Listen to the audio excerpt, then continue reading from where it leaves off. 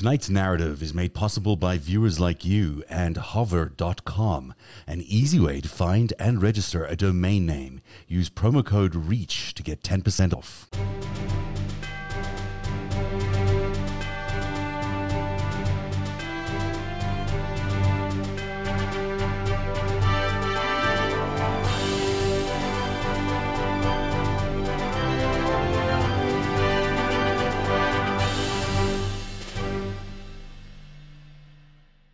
It certainly feels like an election is around the corner, doesn't it, Eric? It feels like we're almost there, 3 weeks to today, and we will know, well, we won't know. We all have to have voted. I don't know if we're going to know the winners in a lot of these races for quite a while because it's going to be a tough counting. Yes, we have to wait for the voting to happen first, and then they count it. Yeah. And we have to check to see if there's a coup d'etat attempt. Yes. I hope that last part is not a new tradition. I hope so too, although clearly there's a lot of people running on just that platform, on just being able to overturn whatever election results they don't like. Read the room, people. It's not going to work, guys. It's just not going to work. You can try, but it's not going to work. So try something different. Dictatorship is so last year. But there will be a lot of voting and lots of votes to count. But the first day of early voting in especially Georgia has shown a tremendous surge in the amount of people voting, mostly favoring Democrats. So that's a good sign out of Georgia. It's not surprising one bit. Of course, Georgia is ground zero for the elections this year. A lot of people were hand-wringing on TV today. A lot of anchors were like, oh my gosh, what should we have done this differently? Did we make a mistake by not focusing on the economy? It's okay, people. This happens, towards the end of an election campaign.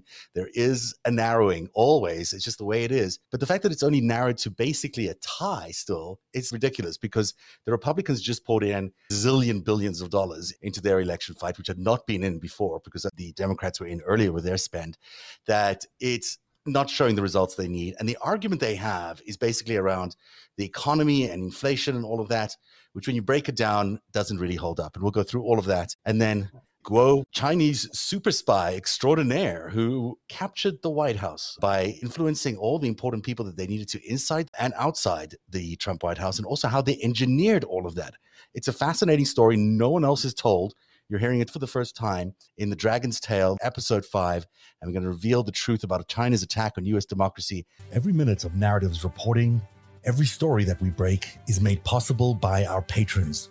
You too can become a patron by joining at patreon.com/narrative. We're very thankful to the hundreds of patrons who continue to step up and support Narrative. Without your continued support, we could not produce these shows. They simply would not happen. Just imagine these stories would never come to light. Like you wouldn't know that China had this capture of the White House. You wouldn't know about the Garpi schools.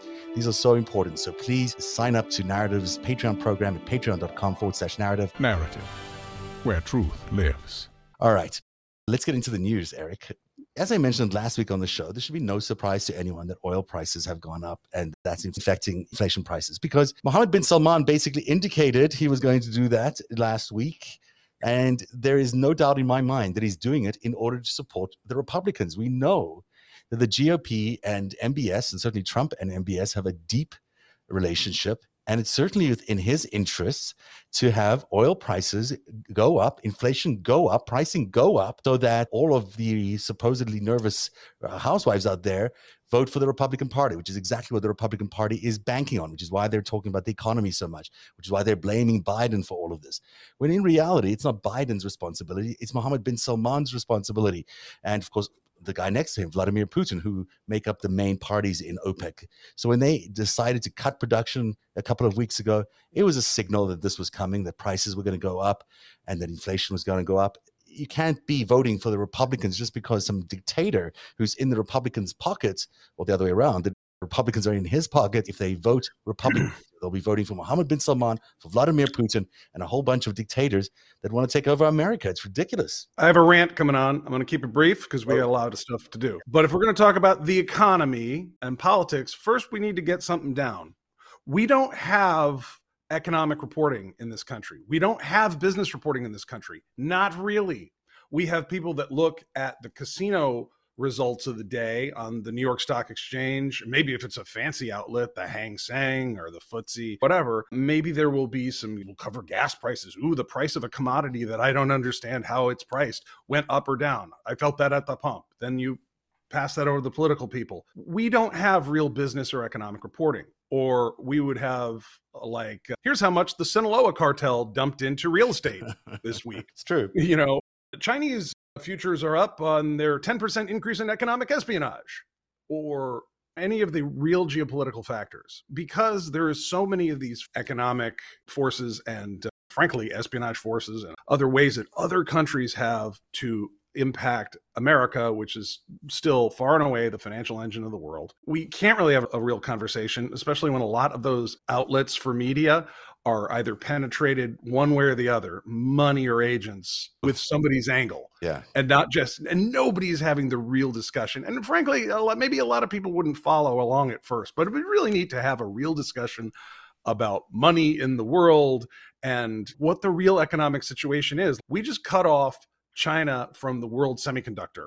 And to the point that Biden passed, I think it's an executive order, right? Where as part of the legislation, if you have dual citizenship and you were of China and the United States and you work in the semiconductor industry, and just set a stopwatch and said, you're going to stop working for China's semiconductor industry or you're going to lose your American citizenship. End of discussion.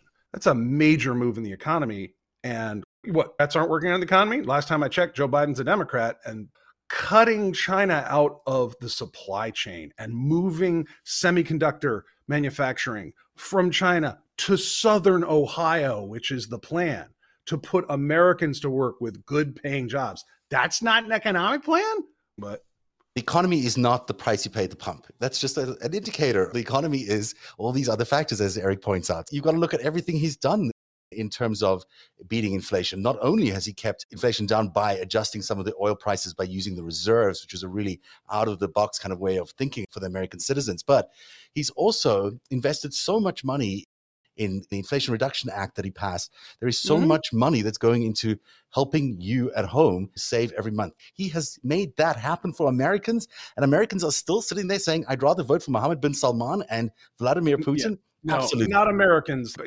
18 people on 3 networks are saying that. They're going to hyperventilate about the economy and politics, and they're going to overlook the fact that you took hearing aids, and this is a White House initiative. You take hearing aids that might cost $3,000 and you lower them down to a tiny fraction of that, and it's over the counter now.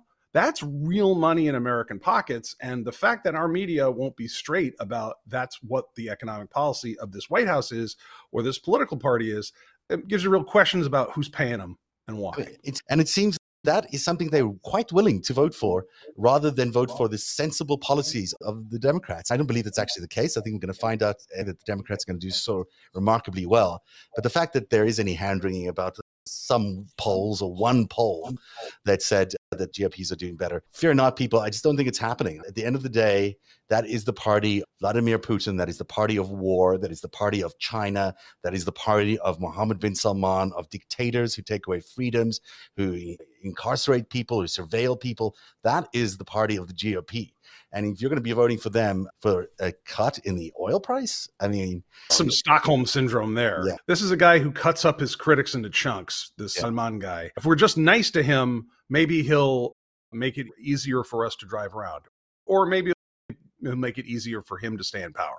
Yeah, exactly. This Friday, we'll finally see a Trump insider go behind bars for the first time for the crimes they committed related to January 6th. They have recommended a 6-month sentence. I don't think Mr. Bannon is ready for 6 months in behind bars anywhere, but I'm excited that someone is going to jail for some of this. Bannon has a lot to answer for that he's not been indicted with, so being found guilty on this small charge of contempt of Congress is just a tiny, tiny little bit of the damage he's done to America. It gets the party started, right? Yeah. Until Bannon goes to prison. We have all been waiting. It's not fun if only Bannon goes to prison too. So I'm looking forward to others to join him. Donald Trump is going to be subpoenaed. And if he does get subpoenaed, guess what? He's going to be facing the same jail sentence if he doesn't want to testify. Although now he's saying that he wants to testify live. We shall see if that'll happen. Big story from your part of the world, Missouri. Tell us what's going on with this shallow grave. Why is Missouri so important? It's the crossroads of America in all the good ways and all the bad ways. So you've had a lot of the January 6th insurrection planned here. You've got a whole bunch of people who like to traffic human beings through the state. There's a lot of organized crime in general. And in this area depicted in this map, which is of the North St. Louis City area, this is where a new intelligence agency was supposed to go. This is the expansion of the West Campus of the National Geospatial Intelligence Agency, which is going to be one of the most important facilities in all the Department of Defense for the decades to come. And the local aldermen who were portioning the land around this area, they were on the payroll of drug dealers who emigrated from Palestine and had a conspiracy to cook up bath salts with Chinese chemicals, and they were doing some cigarette arbitrage thing. Anyhow, the Al-Mutan family has been sentenced to 4 years of prison each. And it's weird, the powers that be in St. Louis have been protecting their gas station, Valley Shell. They were slow on responding to the citizens of St. Louis who had asked for a hearing to shut this place down, which is the place that was owned by these drug dealing cats. And they had been dithering on this. And last week they said, okay, we'll have a hearing on Friday.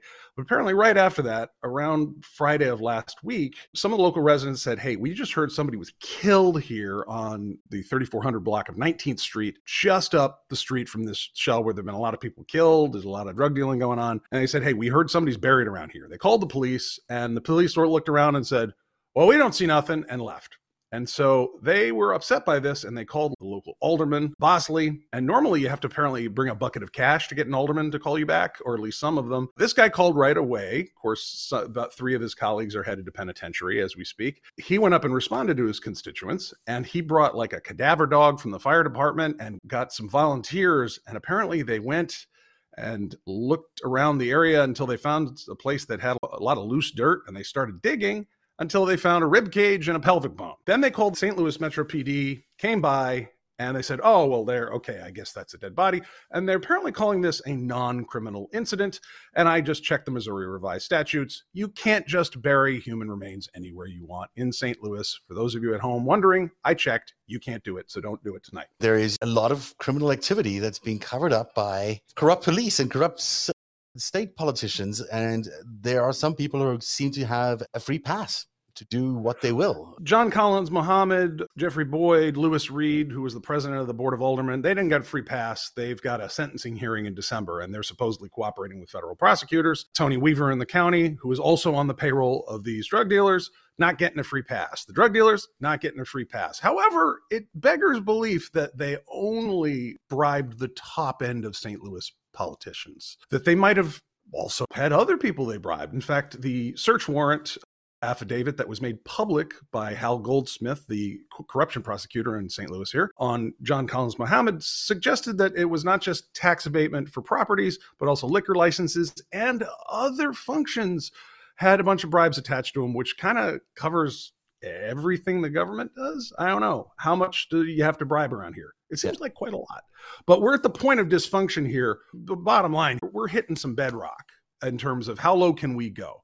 The people go, hey, you need to shut down this gas station. And then the city and the police are like, well, we're not going to give you the records around that. And then anytime you ask a tough question, an entire records building goes up in flames. So we had the Children's Division records building burned to the ground. Then the Parole and Probation Office records burned to the ground.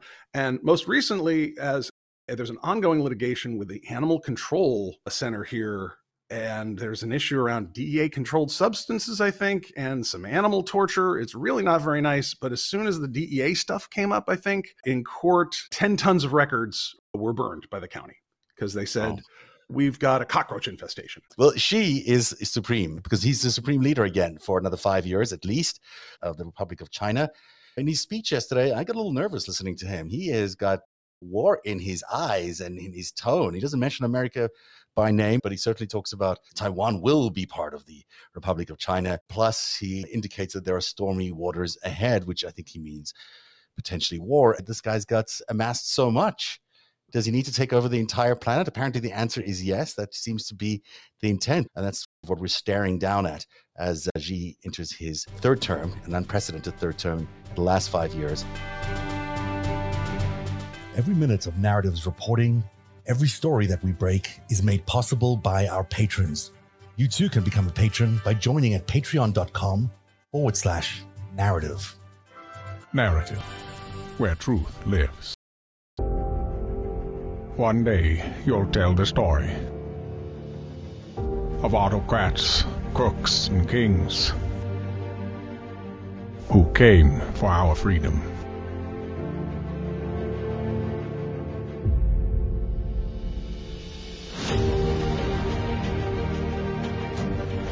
A story of citizens who stood up to tyranny and won.